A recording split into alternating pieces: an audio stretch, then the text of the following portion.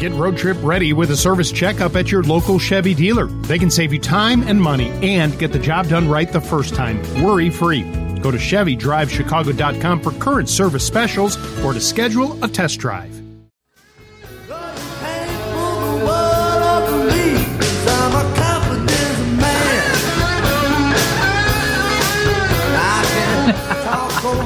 I love that Brian handpicked this song for David Hochberg.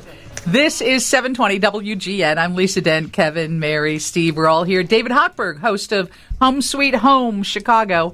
I always throw in the Chicago. On Saturdays here, and more than that, you know him from Team Hochberg.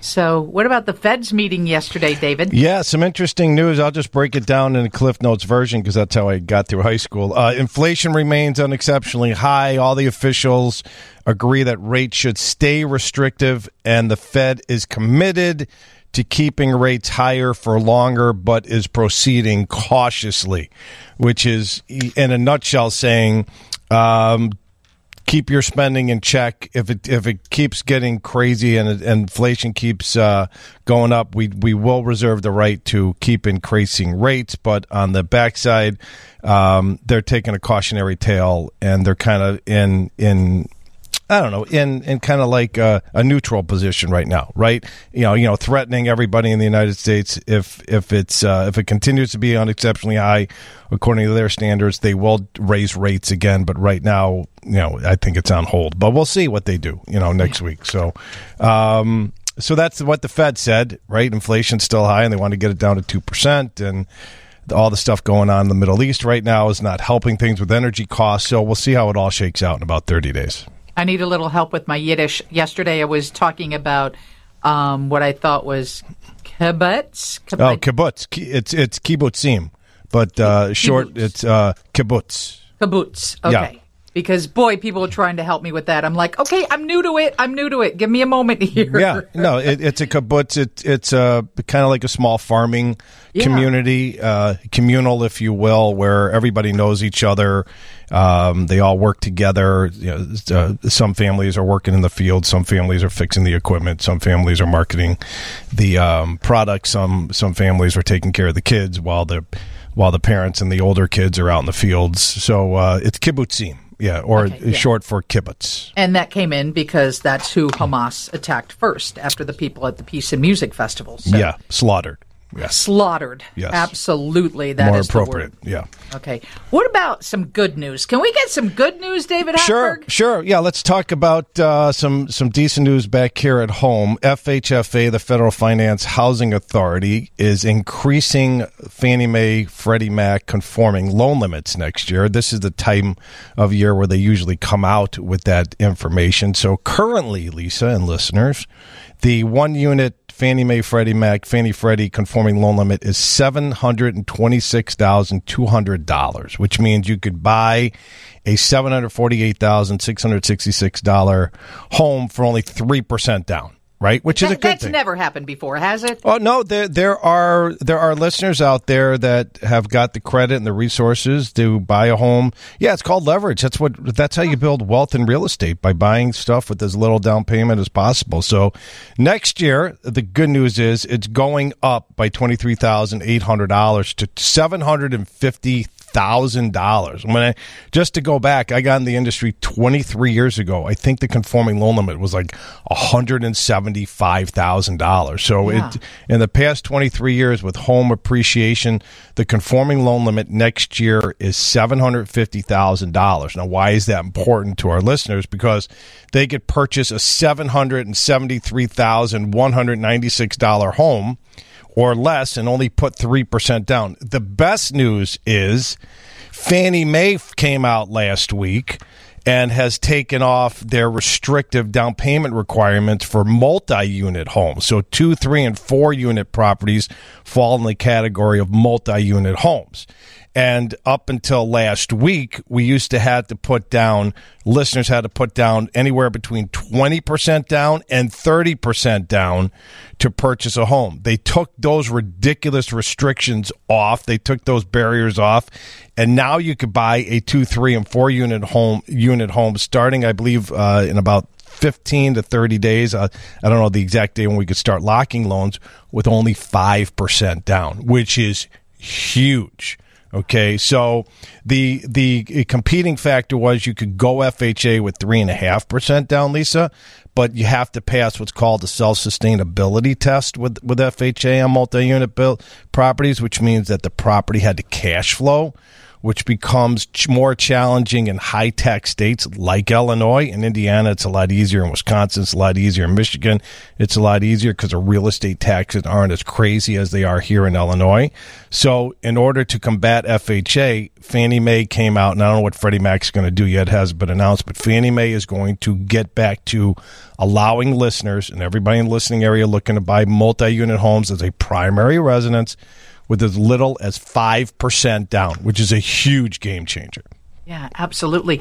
56david.com, or you can always reach out to him at 855-563-2843. David Hochberg's in the studio. You seem unusually calm today, David. Yeah, just, kind of depressed what's going on over in the Middle East. Got a lot of friends over there that have family that, friends that I knew that had family that I didn't even know that had family in Israel. And we got friends who have kids in Israel who are on a leap year. They're trying to get their kids back. They're in Tel Aviv, staying in bomb shelters. Their planes getting canceled. So a lot of, it's not a happy time. So no. I'm trying to bring the energy by bringing a little,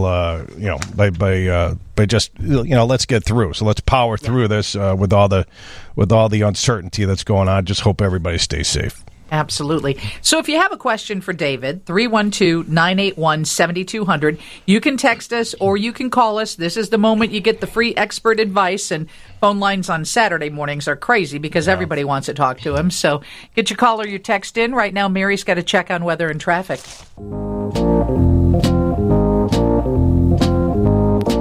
720 WGN, David Hochberg, one of our favorite guests in the studio. Well, this is his studio, too. He does a show every Saturday.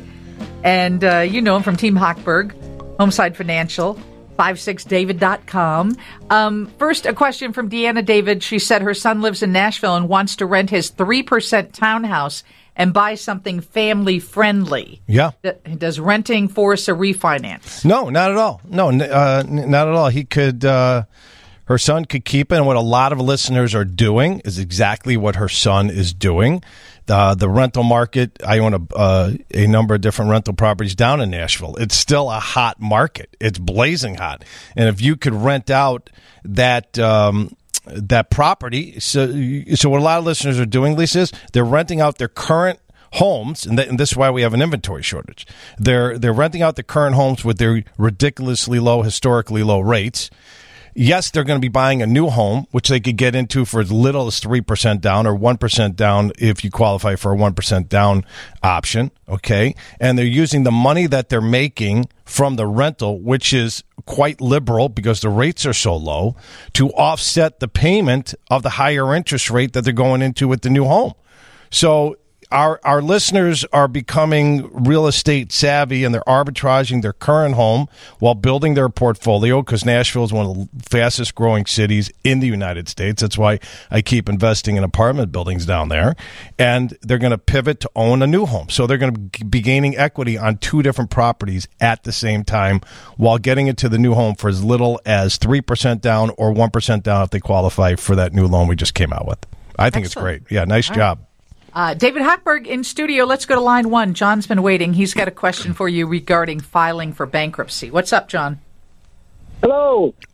David, I love you. I listen to your show every Saturday. Thanks, man. Quick question for you. I have a knucklehead sister. I have four of them, but one of them is a real knucklehead. Okay. She received some money and created a lot of debt, which I don't understand. But her plan, someone whispered in her ear, your house is paid for. File bankruptcy. Put the house in someone else's name. File bankruptcy. The credit cards will go away. Then you can get your house back later on if you put in someone else's name for it. You'll sell for $1. I try explaining to her that there could be a paper trail where if you go and do something like this, they're going to see exactly what you did and come after you and make things worse. Yeah, not only is she a knucklehead, she's a scumbag as well, because that's, in all due respect to your knucklehead sister, there were people that did that, John, during the mortgage meltdown, and the FHFA created a task force to identify homeowners that played that game. And then after the fact, they went back after those homeowners to get the federal money back. So if there's equity, first of all, you're not going to be able to file bankruptcy. I'm not a bankruptcy attorney, but I know a lot of them, one of them being Stephen A. Leahy on our show. You're not going to be able to file bankruptcy if you own a home free and clear, and and if you're playing, cat and mouse games with the IRS and playing around switching titles. Do the right thing, right? Learn how to be responsible.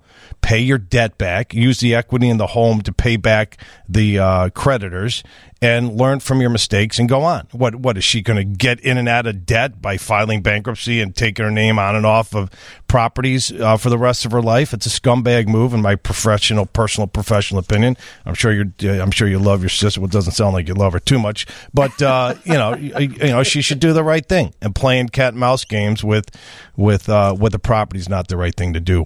All right, Pete's on line 2. Pete, what's your question for David Hochberg? Hey, guys. In today's interest, I'll call it crazy world, I've got a property that I rent out, but the renter may be interested in purchasing it. Okay. What do you think about seller carrying financing? I think if you are interested in becoming a bank, Pete, and want to take on the responsibility of collecting mortgage payments and giving the person at the end a IRS form for all the interest that they paid, I think it's great. It's not one size fits all. Not everybody likes it. I think if I were you, listen, it's an investment call, right? You could probably charge that person 7-8% interest right now, and if you're not getting 7-8% interest on your investments, it might be a good opportunity for you. It's definitely not a one size fits all. If you're not in that position to do all that paperwork and to run after people and file the tax payments, then I would work with that buyer to try to get them into a position to enhance their credit or save for a down payment to buy that house from you outright, so then you could get all of that money to invest it someplace else. But again, it's not one size fits all. There's nothing wrong with seller financing. You just got to be up to all of the hoops that you got to jump through and all the responsibilities to be a bank. You're basically a lender in a bank. You got to follow all the rules. We did that with my mom's home. We gave her a year, actually, to secure funding. And if you've got a good real estate lawyer, it can be done. And it worked well for us. Yeah. Again, if you're up to the task of doing all the paperwork like you did for a year, great. If not, just work with the seller, work with the buyer to get in a position so you just sell it to them outright, get your cash, and move on. David, you'll love this. It was all because my mom loved her home. She was in that home from age 29 to 89, and this is the one person that she liked that wanted to buy her home. Yeah. And she didn't know her, but she became quickly attached and wanted to sell it to that person. Sure. And again, there are 4,000 different scenarios. And in this case, your mom wanted to do a solid for the person that eventually, hopefully, bought the home.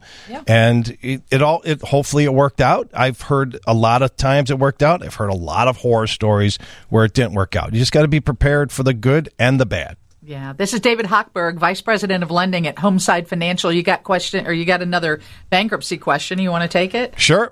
All right, let's go to Mike. Hey, What's your question, Mike? Hey, Dave. Love you. Love your shows too, Wendy. Okay, I have friends. He was in bankruptcy. He went ahead and paid that all back. Okay. But he also was behind on his mortgage.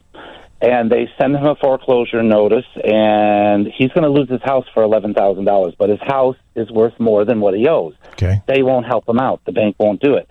I'm trying to figure out something that he can do. He doesn't have the $11,000 up front. Okay. So they're suggesting a short sale to him. Okay, which means he owes more than what the house is worth. So if your friend hopefully your friend's name isn't Mike and you're not calling as your friend. If you want to keep the home and the home's upside down, right? You're not doing a short sale if there's equity in your home.